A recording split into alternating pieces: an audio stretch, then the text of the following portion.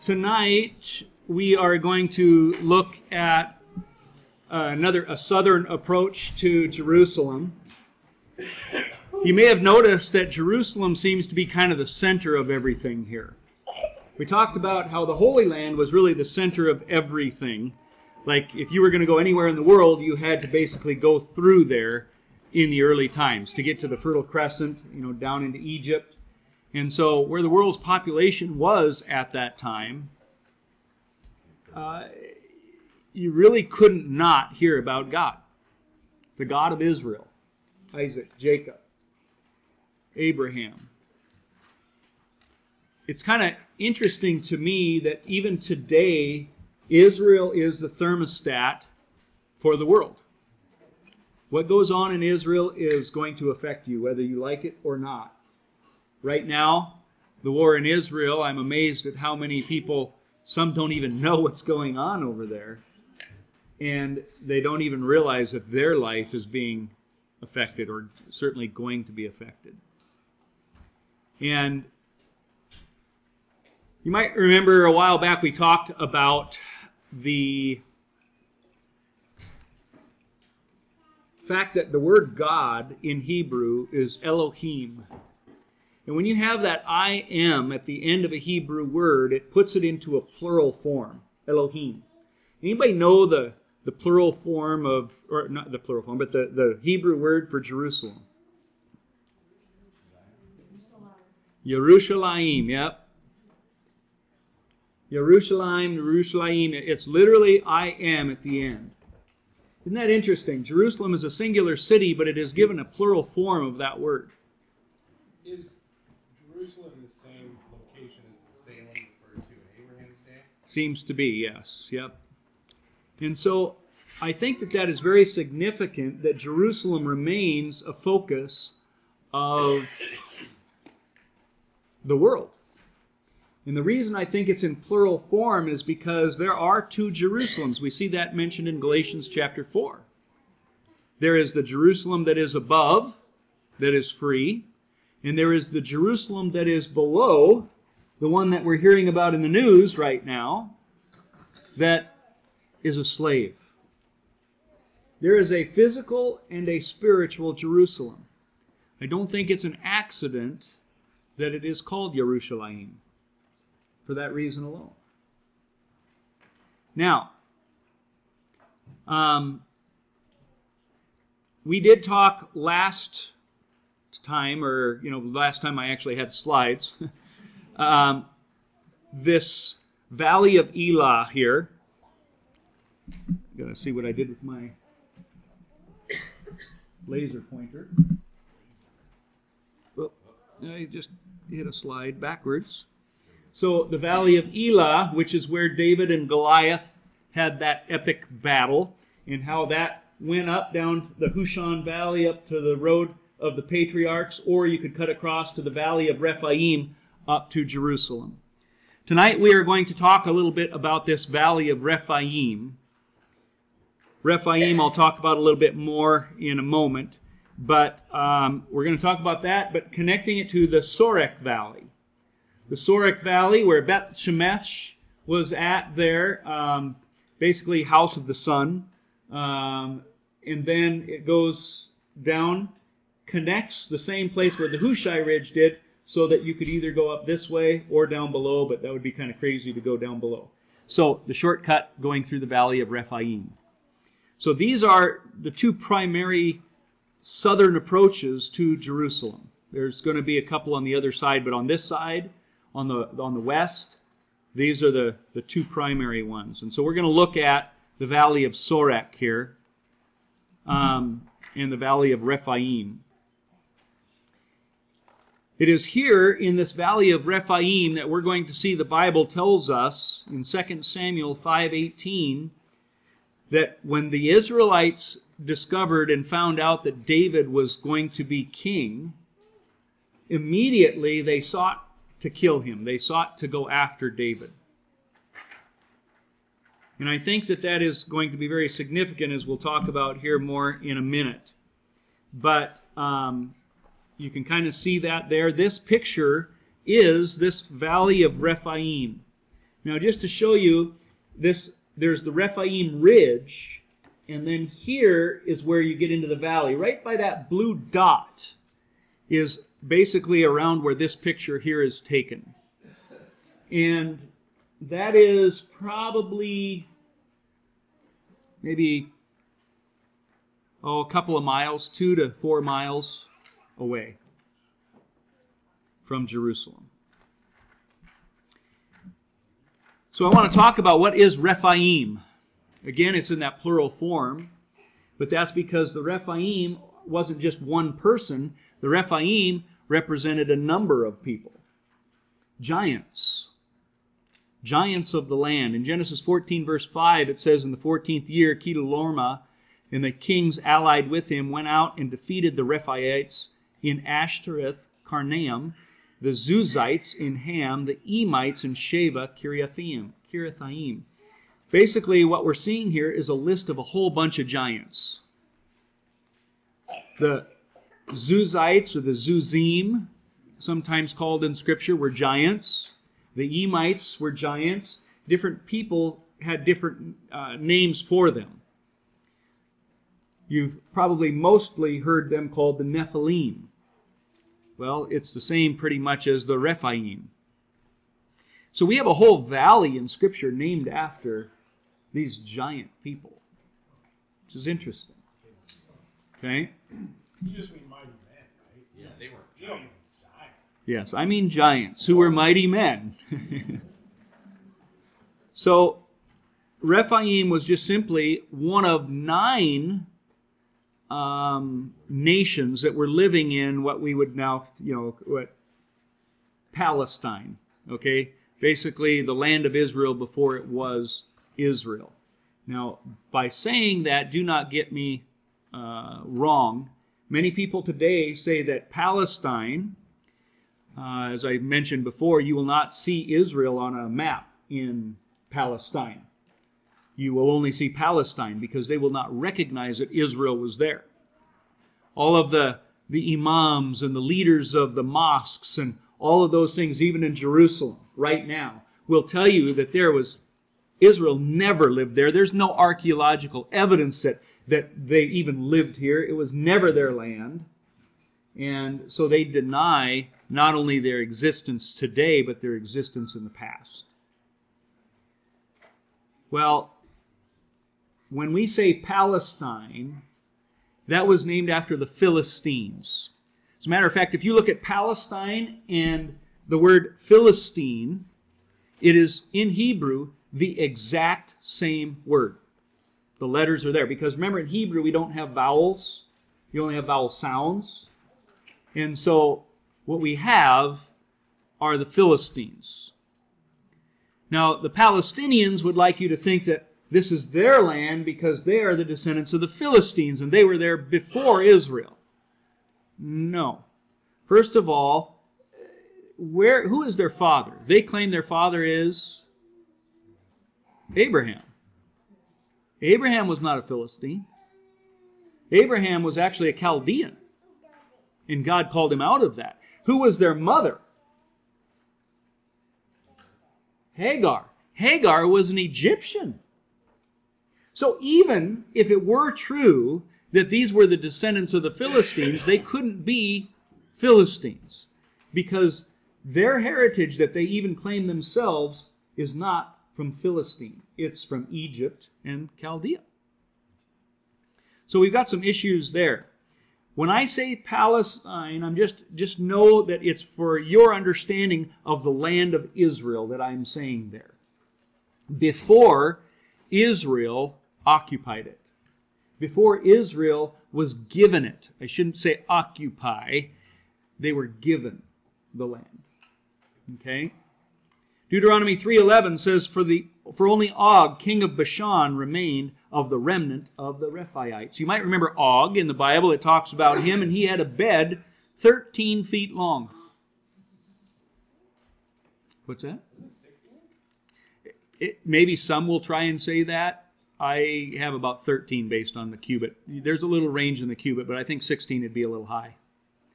So Og is one of the descendants here. Now remember, He was in Bashan, which is actually more north, is where he was king of.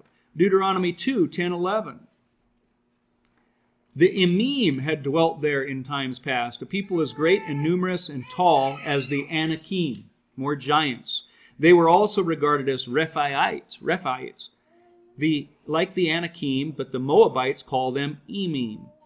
That too was considered a land of the Rephaites, who used to live there, but the Ammonites called them Zamzumites. I kind of like that one better, Zamzumites. I don't know, something about Zamzum that I like. But anyway, point being is these Rephaites were very famous. They were men of, fame. But they were giants. When the Israelites went in to spy out the promised land, these are some of the people that the giants are in the land. These Nephilim, these are the people that they were seeing, and they said, we look like grasshoppers in their sight. So, I do want you to understand this, though. We have over 25,000 archaeological sites in Israel that have been found, and so many more could be. Just a tiny fraction of it has been archaeologically dug up. And then of what we have dug up, there's just a tiny fraction of it that we even, have or, get something from. Most of the tells that you see over there in Israel, whether it be Megiddo or Dan or whatever, you are seeing maybe a 20th of the city, if not, probably not even that. Because when you dig archaeologically, it is very slow. They say that if you would dig up Megiddo, just that one town, at the rate that it has been dug, it would take 700 years to complete it. 700 years. So, there's so much more that we could discover. However, with that said, we do see quite a bit. We get to tell the story of what Scripture shows us here. And I want you to know that in no way have we found in archaeology in all of Israel any place for people that are 25 feet tall or anything like that. Today there are some ideas that there are giants, that these giants of the past were, as big as houses, all of this kind of thing. I don't think that's the case, personally. Number one, we know that the Bible has recorded history quite well for us. And the biggest one we see is Og's bed, and that's his bed. I doubt that, he made a bed to fit him exactly. We see Goliath that's just under 10 foot tall. I think that we see that there were clearly giants that were in that 9 and 10 foot tall range, maybe even a little bit taller, but that's about it. I would say that's what archaeology shows us. That's what the Bible would tell us, and so I'm sticking with that. So just a little caveat there to think about when we talk about giants. I don't want you to get too carried away. Anything else go ahead. Does the Book of Enoch talk about giants that are way bigger than that? Well, yes and no. It all depends on how we translate what an L is and all of that too. So what the Book of Enoch describes, I just think is beyond physics even. Beyond a reality of what could happen physically. So I'm sticking kind of more like if there were people that were 30 and 40 feet tall, I bet it would have been mentioned in Scripture. They were mighty men. Now, again, I'll let you guys disagree with me on that. That's fine. But that's where I'm standing. I'm going to let the Bible be my foundation for everything. Not anything else but the Bible. That's my starting point. Okay? So that's just a little side note. But I want to look here at 2 Samuel 3 a little bit more as well, because I think that this is an important story of something that went on in this valley. This very valley that is known for these giants. As I said, as soon as David becomes king, the Philistines come after him. And David is going to go, and this is going to start when he is going to wipe out the Philistines for the most part. He's going to overtake them. That is part of the very fact that this was happening, that David becomes king and is like, oh, man, I don't even have time to breathe. Now they're already trying to kill me? It would be very tempting for David to probably think, man, when do I get a break? Saul's been trying to kill me all my life. Now finally he's dead. Now I'm king, and now this is what I get. But I want you to understand that this was part of God's plan. That the Philistines were even marching up against Jerusalem. 2 Samuel 3:18 foretold David would be raised up for this very purpose when it says, "Now then, do it, for the Lord has spoken of David, saying, by the hand of my servant David, I will save my people Israel from the hand of the Philistines and the hand of all their enemies." So, not just the Philistines, but all of them. And David is the one that is going to be able to take, and I don't think it's an accident, that he's the one that has peace throughout the whole land. So that when Solomon becomes king, Solomon has peace because David took care of it all. Why? Because David is a Christ picture.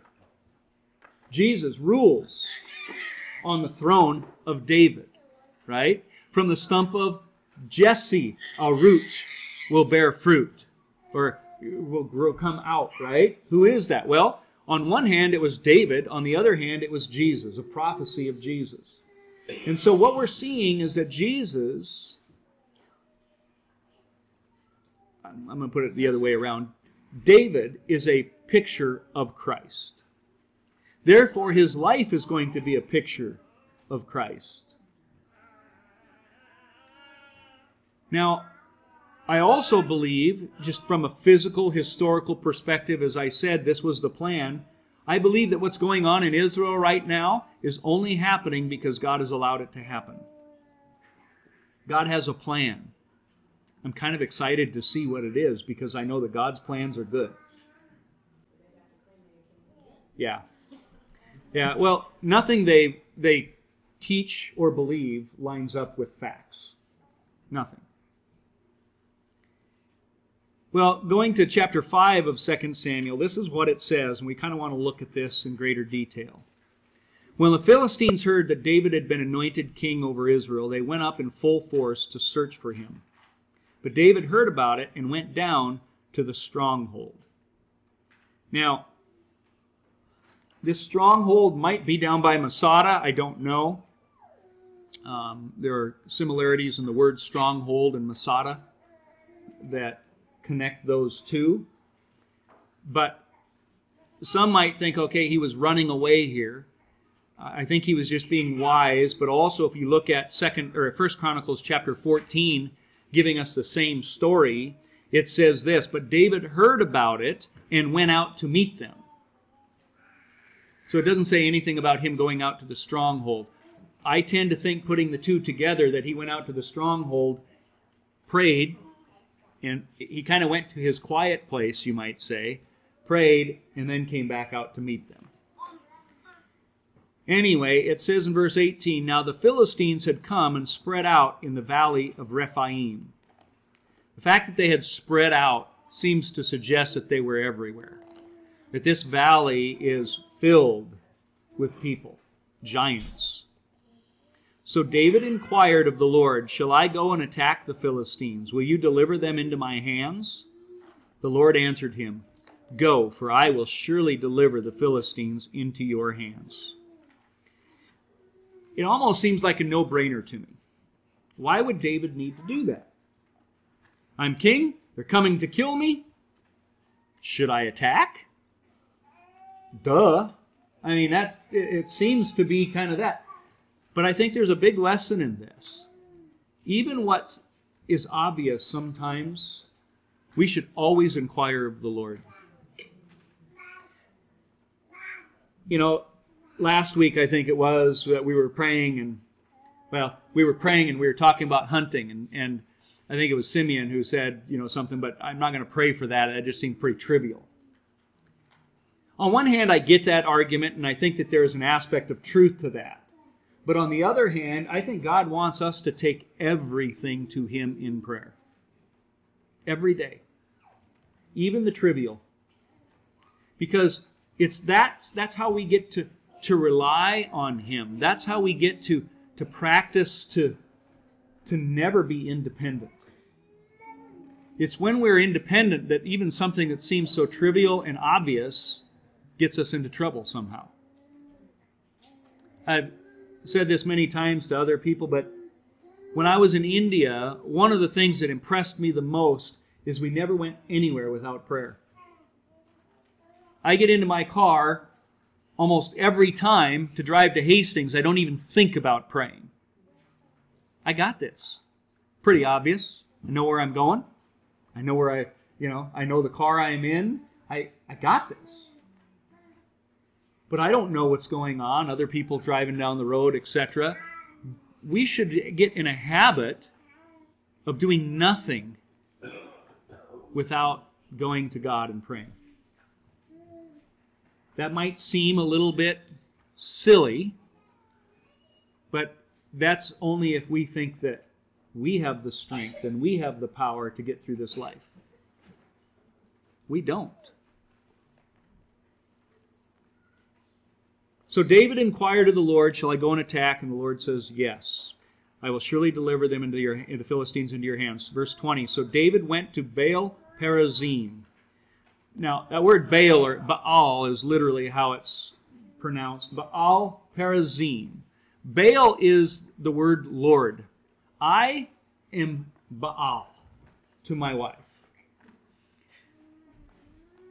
That is actually the very word in Hebrew. Baal is the word husband. So, in Hebrew, she's my Isha. I'm her Baal. Isha. So, it's interesting that word Lord. Now, first of all, that could teach, as far as a marriage lesson too, that a husband is to be Lord of the house. To be head of the house. Now, I know that opens up all kinds of cans of worms as far as what that means. That's another message. Okay? I think most of you understand that doesn't mean that you take charge, the large and in charge kind of guy. Being a Lord, as David was Lord, he was a servant to the people. Okay? But anyway, I'll leave it at that for now, but just to let you know. It's important, though, to see that word, Baal Perazim, because it literally means the Lord breaches, or the Lord breaks. So, God is saying, I will surely deliver the Philistines into your hands. So now he's going to a place where the Lord is going to break, not David. It's not called David Perazim. And there he defeated them. He said, as water breaks out, the Lord has broken out against my enemies before me. So that place was called Baal Perazim. The Philistines abandoned their idols there, and David and his men carried them off. And you go, well, why would David carry the idols off? Probably because Deuteronomy chapter 7, verse 5 told you destroy them, burn them, get rid of them. And so they carried off the idols, and more than likely, I would say, burned them, destroyed them, and did all that. Just like the commandment told them to do. So, David, when he became king, saw Satan coming immediately. I don't think it's an accident that the very moment that Yeshua, Jesus, starts his ministry, he's baptized. Everybody seems to say that's the beginning of his ministry. What's the first thing that happens? He goes out into the wilderness, a stronghold, the very place the Bible says David goes. And what happens? The enemy, Satan, and the Philistines are a picture of Satan, comes to tempt, comes to try and defeat. If you really are God, if you are the Son of God, do this. If you are Son of God, tell this, these rocks to be bread, all these things. And he kept going. He didn't fight. He didn't do anything. What does he do? He relies on the Word. In essence, he lets Baal Perazim, the Lord, break. What's also interesting is that you would think that this is one and done, but it isn't. This is the first battle that goes on.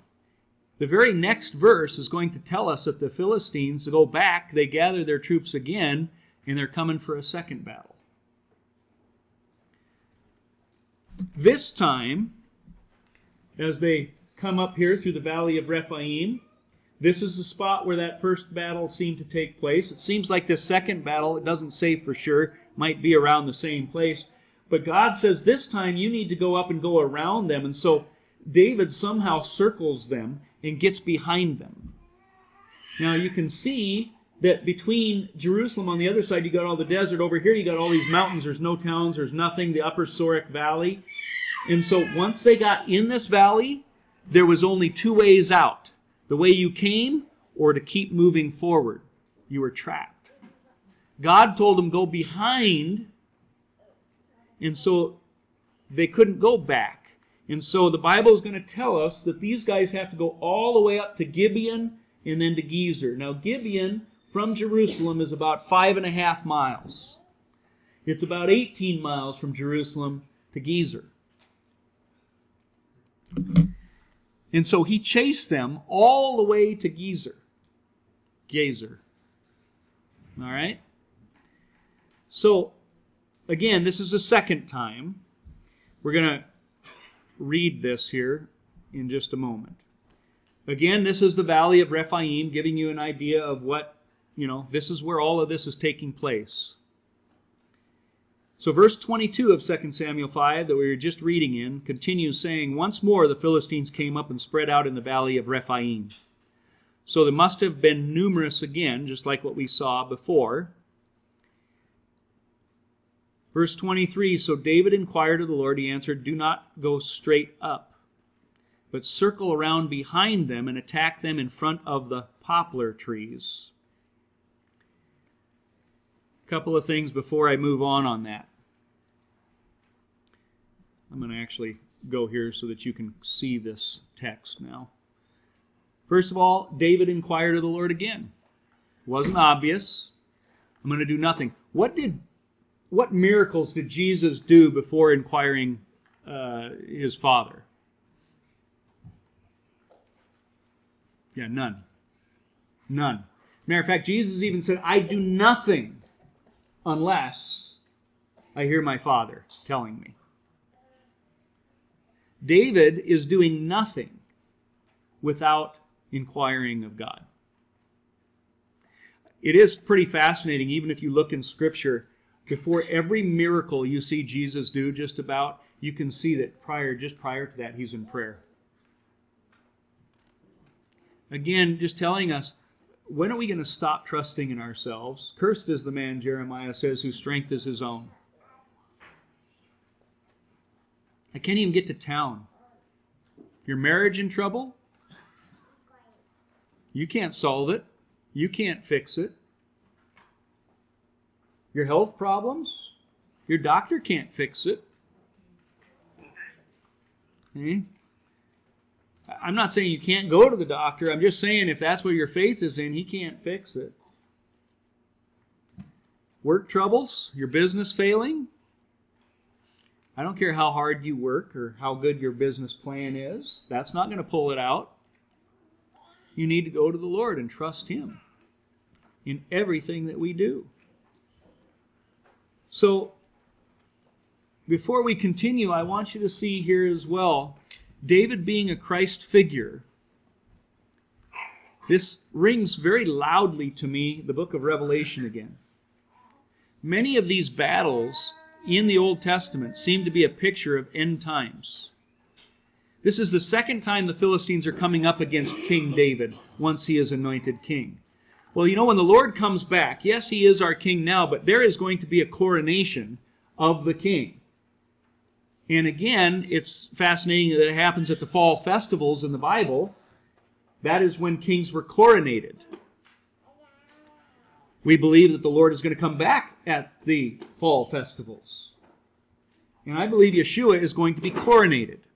And what happens, according to the book of Revelation, pretty much immediately, once the Lord comes back and he puts his foot on the Mount of Olives, and the Mount of Olives is split in two, what begins to happen? Well, he's a banner that causes everybody to go to Jerusalem, and then all the nations do what? Attack.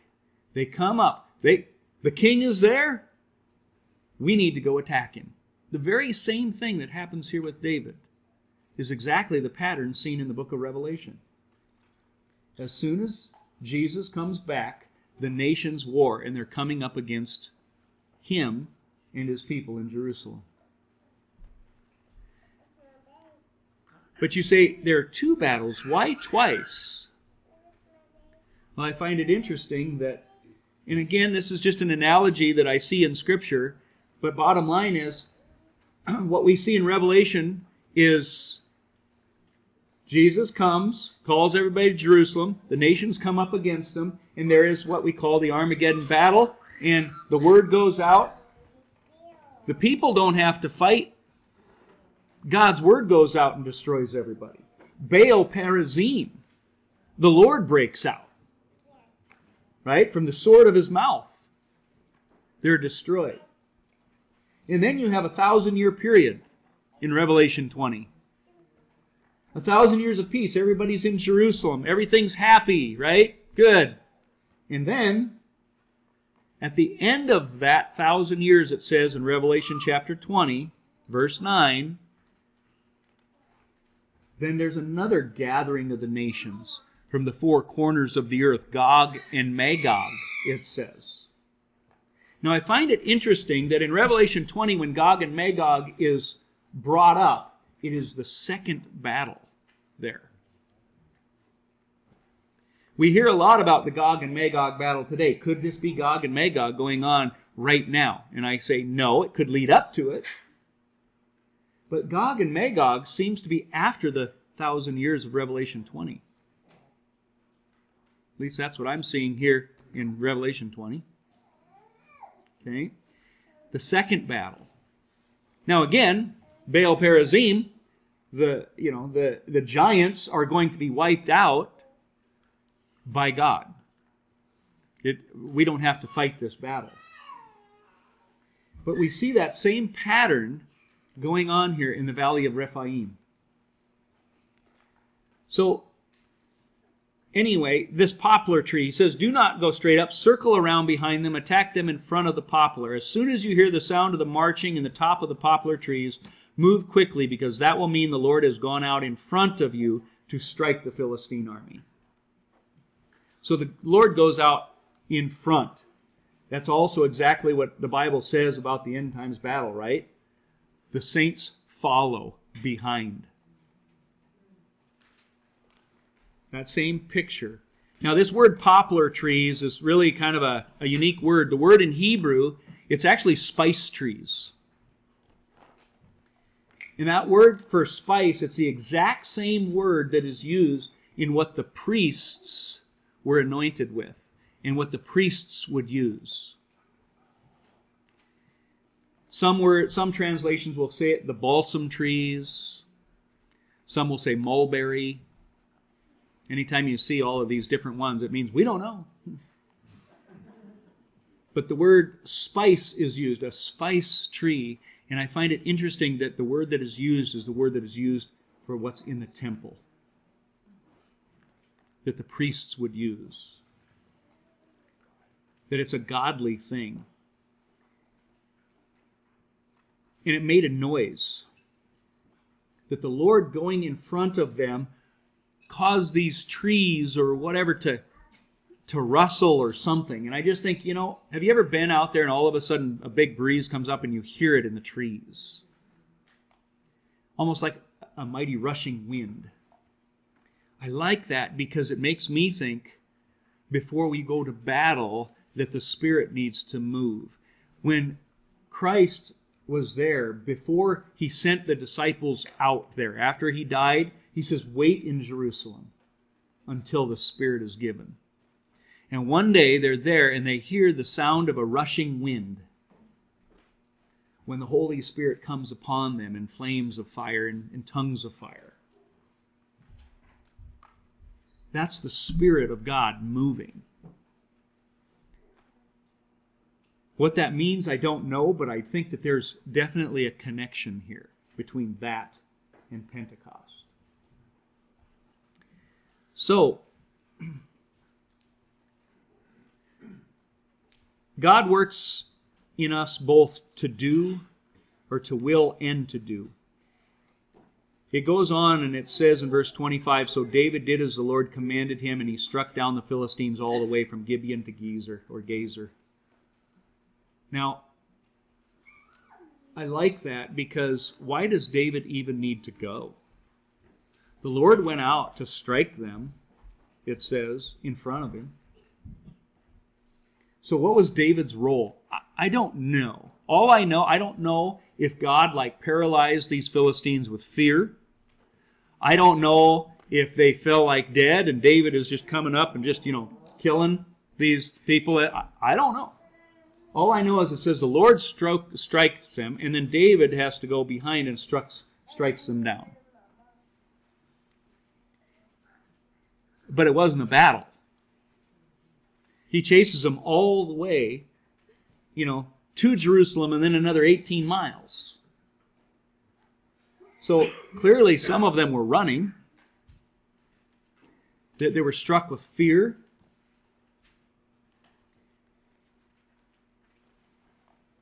I don't know. All I know is that God could just wipe them out and say, there you go. Now go back to Jerusalem. But he doesn't. And this is his MO. This is what he does all the time. When he delivers you, when he blesses you, when he saves you, when he does any of this, he asks you to put your skin in the game. I don't care what it is. Even salvation, your skin is in the game, folks. Now that might rub some people wrong. No, I'm saved by grace. Yes, you are. But what does he say? Faith without works is dead. If you think that you're saved and now you don't think that you need to go behave, yeah, good luck. You're not going to make it. Your skin's not in the game. Now, I'm not saying that God isn't going to empower you to get your skin in the game. You can do nothing without Christ, but I'm telling you this, if you do nothing, your skin is not in the game and you will perish. Literally everything that God does. He tells the Israelites when they're crossing into the promised land, take the ark and, it's a flood stage. Now go. Now, I would think, okay, God is going to dry up the water so that the priest can now go on dry ground. But what does the Bible say? It says, when the sole of the priest's foot touched the water. That means until that time the waters were raging, flood stage. And until their foot touched the water, God did not act. He was going to make them face their fears. Because, this isn't just a little stream. You have to think of raging waters going through right now. And you're carrying this and you're going to touch that water. That would put some fear in you.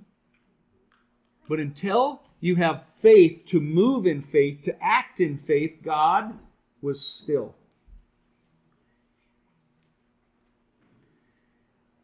We could go through example after example after example in Scripture. Why didn't God just say, hey, you're free, I'm going to strike the Egyptians, now you're going. But no, what does he make them do? He makes them do the Passover lamb, because I want you to see where this is coming from. He makes them go ask for, knock on the doors of your enemies. Knock on their doors and say, can I have your stuff? Yeah, can you imagine? And they say yes. He makes them go out into the wilderness, and then he sees the enemy coming. And they have to put their faith again in God. but they have to move. They have to always do something.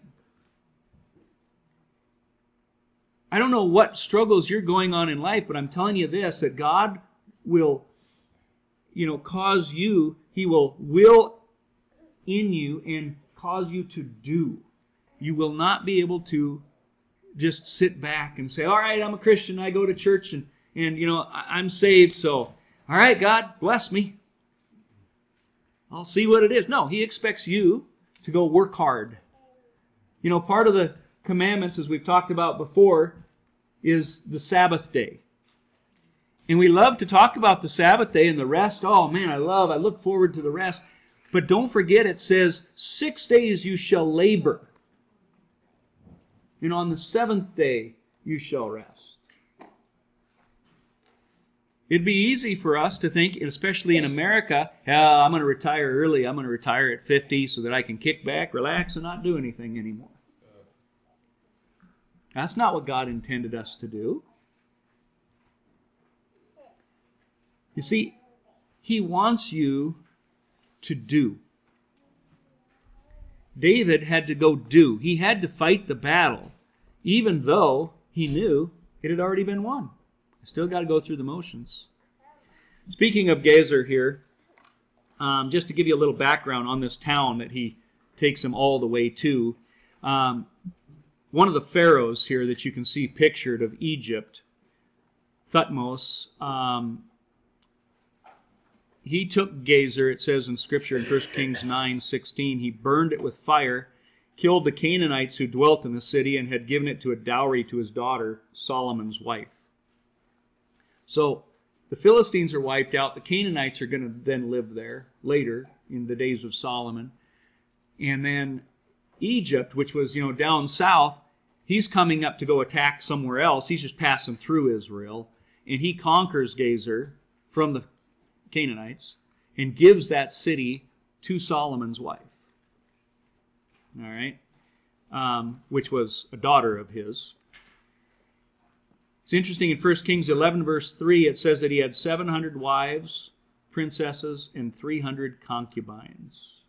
A lot of people say there's no way somebody can have 700 wives. That's impossible. People couldn't do that. That's just the Bible being, allegorical and silly. Well, that's not necessarily the case, because Pharaoh Amenhotep III had 1,000 wives in his harem, and nobody's questioning whether that was real or not. Isn't that interesting?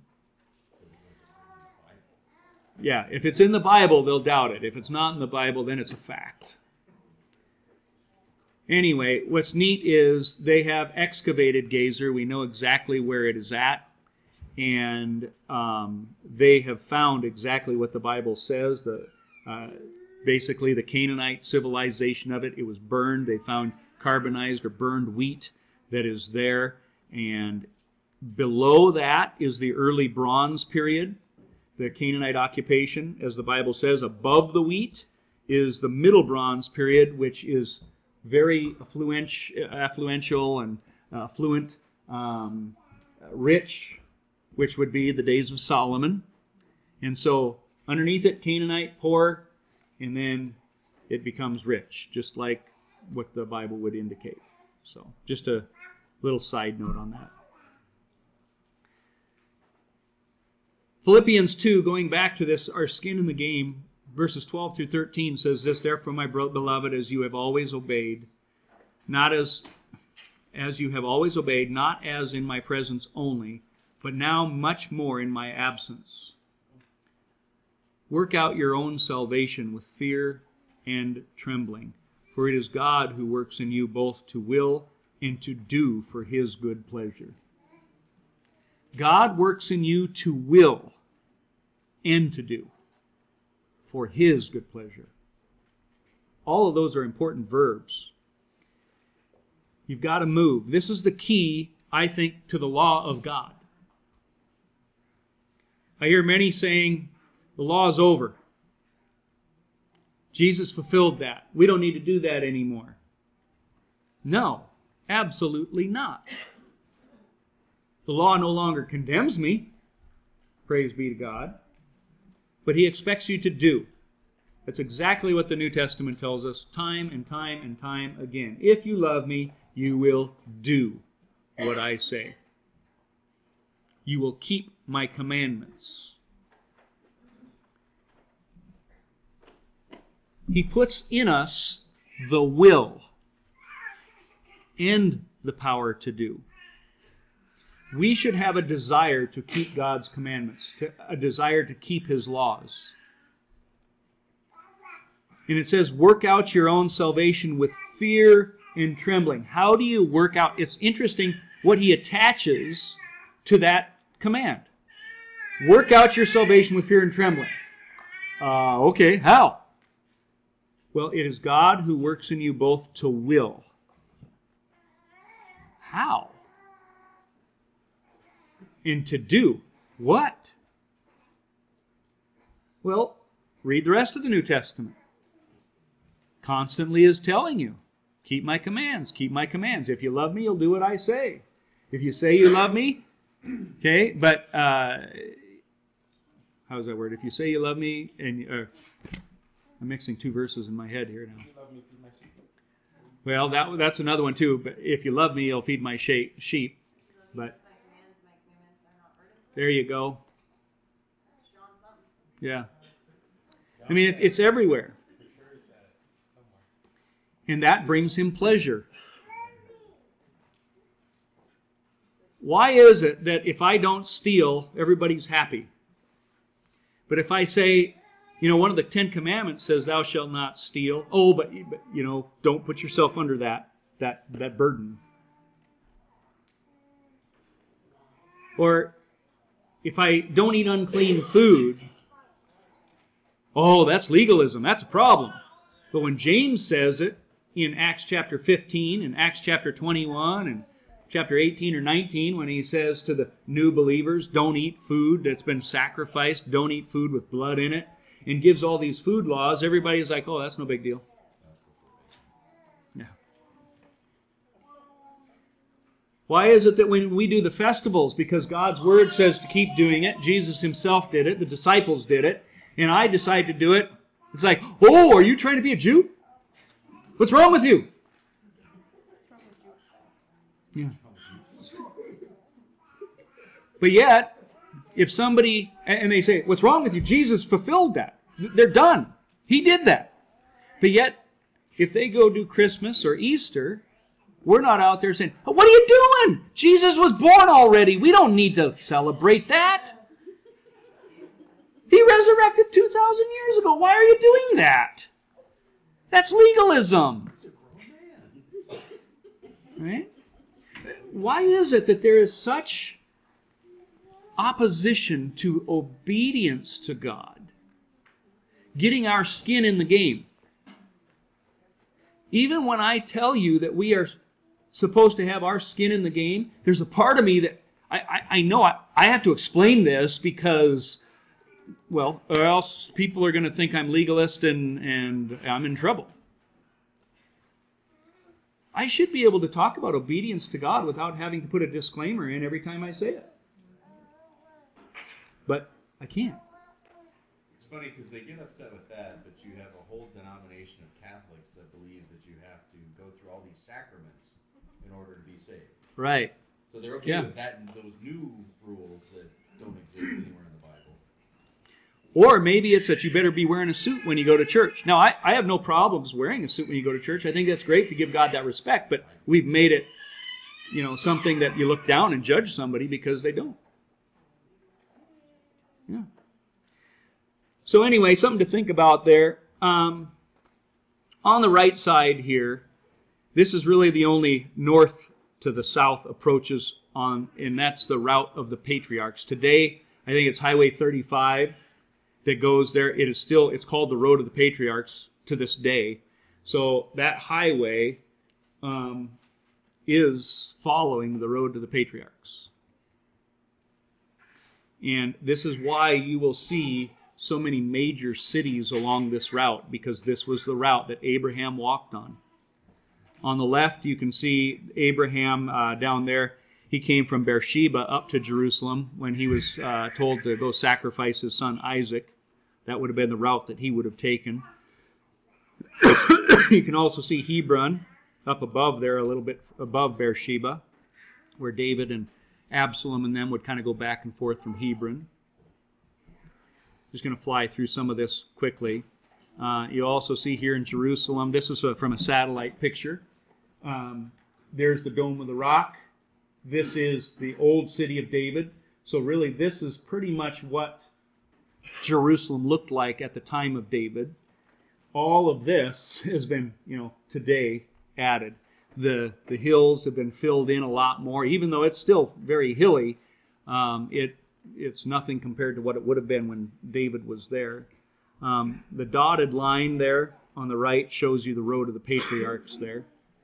So you can kind of see the Hinnom Valley and the Rephaim Valley where that would have been. So the Rephaim Valley, which would have been here, comes pretty right up to the bottom of the Hinnom Valley.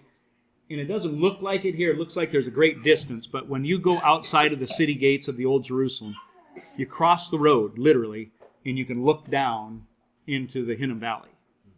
And so there really isn't that much space here. Someday I hope to take the rest of you there to see that. So you see Bethlehem going up on this road, and then it goes up to Jebus, which is Jerusalem, and then to Gibeah. The reason I call it Jebus here is to bring up the story in Judges 19, which parallels Sodom and Gomorrah almost exactly, where you have this Levite man who cuts up his concubine into 12 pieces, and he doesn't stop in Jebus because at that time the Israelites didn't live there. The Jebusites did. And he says, no, we're not going to stay in a place that's not run by us, that's not godly. So they go to Gibeah, and then only to have the men of the town, rape his concubine. Now, I'm not going to get into that story tonight. I thought about talking about it a little bit, but I'll just give you a couple of tidbits that some Jews look at that as that was a picture of Solomon, or not Solomon, but Saul to come. Because Saul was from Gibeah. Remember, once shortly after he becomes king, there's I don't remember who it was, if it was the Philistines or who it was that attacked and surrounded this city of Jabesh Gilead. Is that right, Jabesh Gilead? I'm getting my... It's not up here. Anyway, so he goes and rescues them, but the bottom line is, in order to get people to come, he cuts up an oxen into pieces and sends it out to the nations.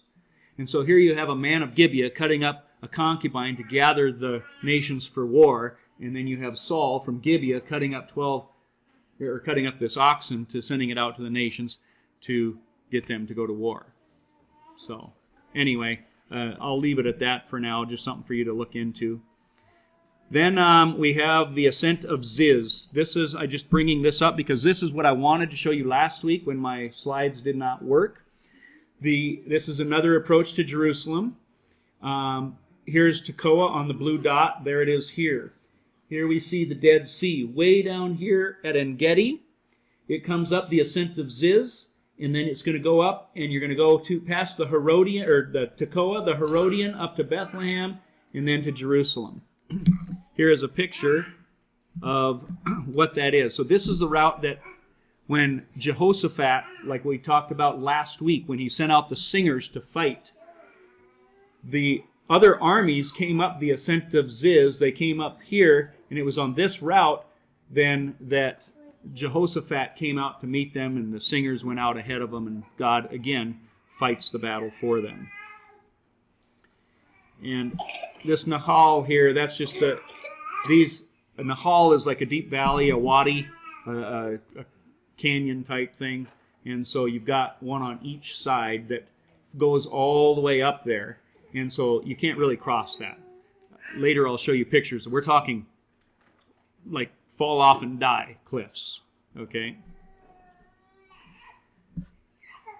Then, so this is kind of what we talked about last week, just showing you Moab and all these armies came up, and it says that they went up at En-Gedi, and then Jehoshaphat comes to meet them out there in the valley of Berakah. Valley of Blessing there. Here is the Herodian along that path. This is one of Herod's palaces that he built out there. This is the one that ordered all the babies under 2 years of age to be killed. And so he built this palace, again, outside of Jerusalem, not too far from Tekoa. Tekoa is the town that Amos grew up in.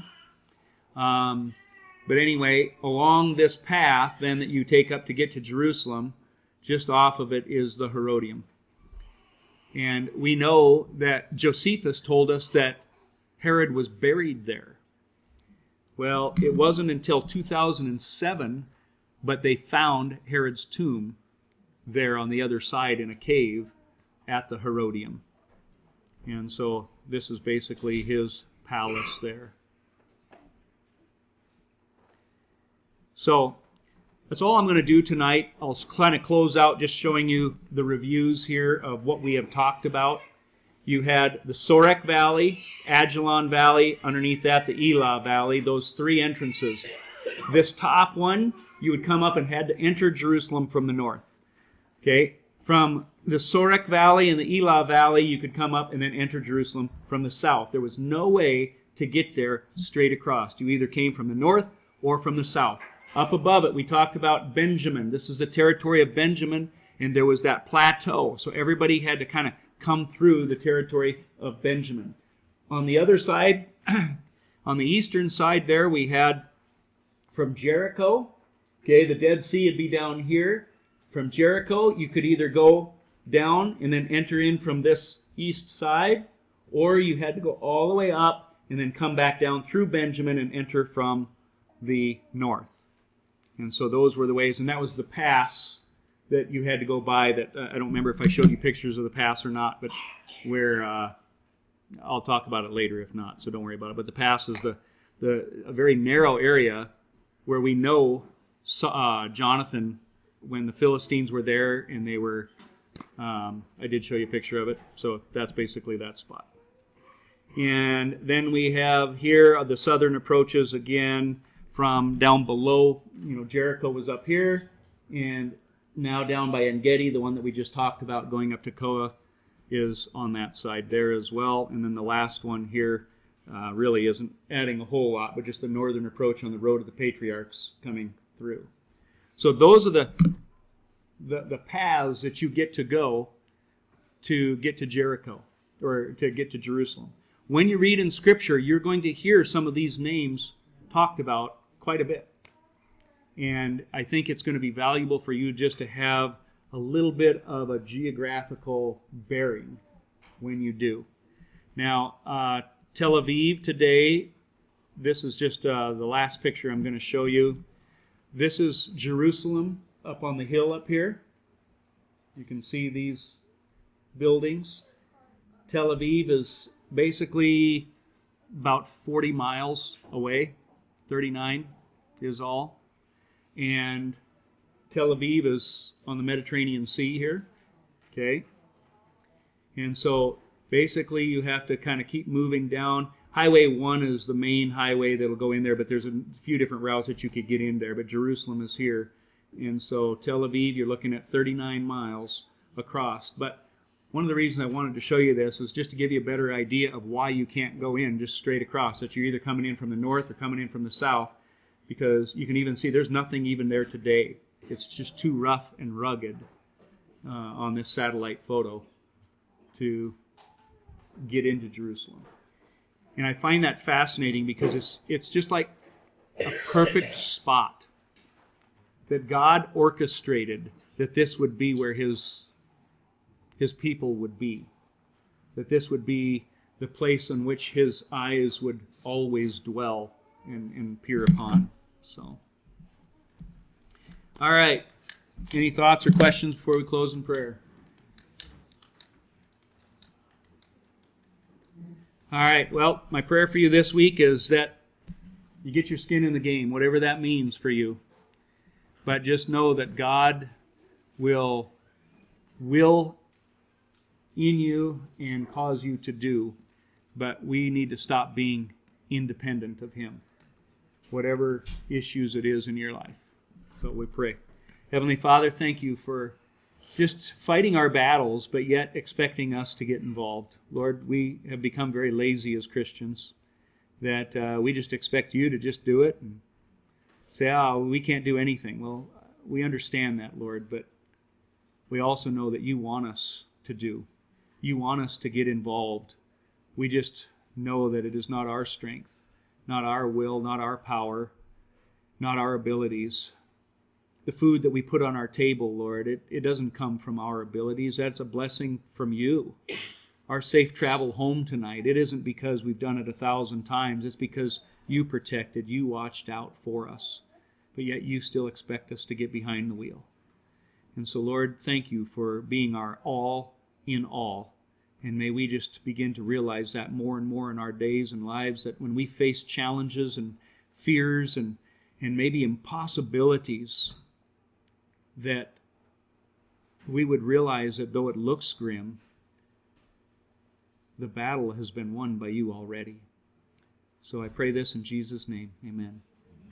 You know, that reminds me real quick today, and just listening to Daniel Joseph, something just kind of hit me, that we serve a God that is so amazing that if all of a sudden America is attacked, it would be so easy for me to go, oh no, this is it, we are in trouble. But don't forget that God already has the battle won. He's going to expect you to stand up and fight. He's going to expect you to hide. He's going to expect you to do whatever. But don't ever lose that confidence that He has already proclaimed the victory, whatever that is. And so just find strength in that. I'm not able to put it into words what it was in my spirit, but just such a peace that came over me about whatever trouble comes upon us. So maybe.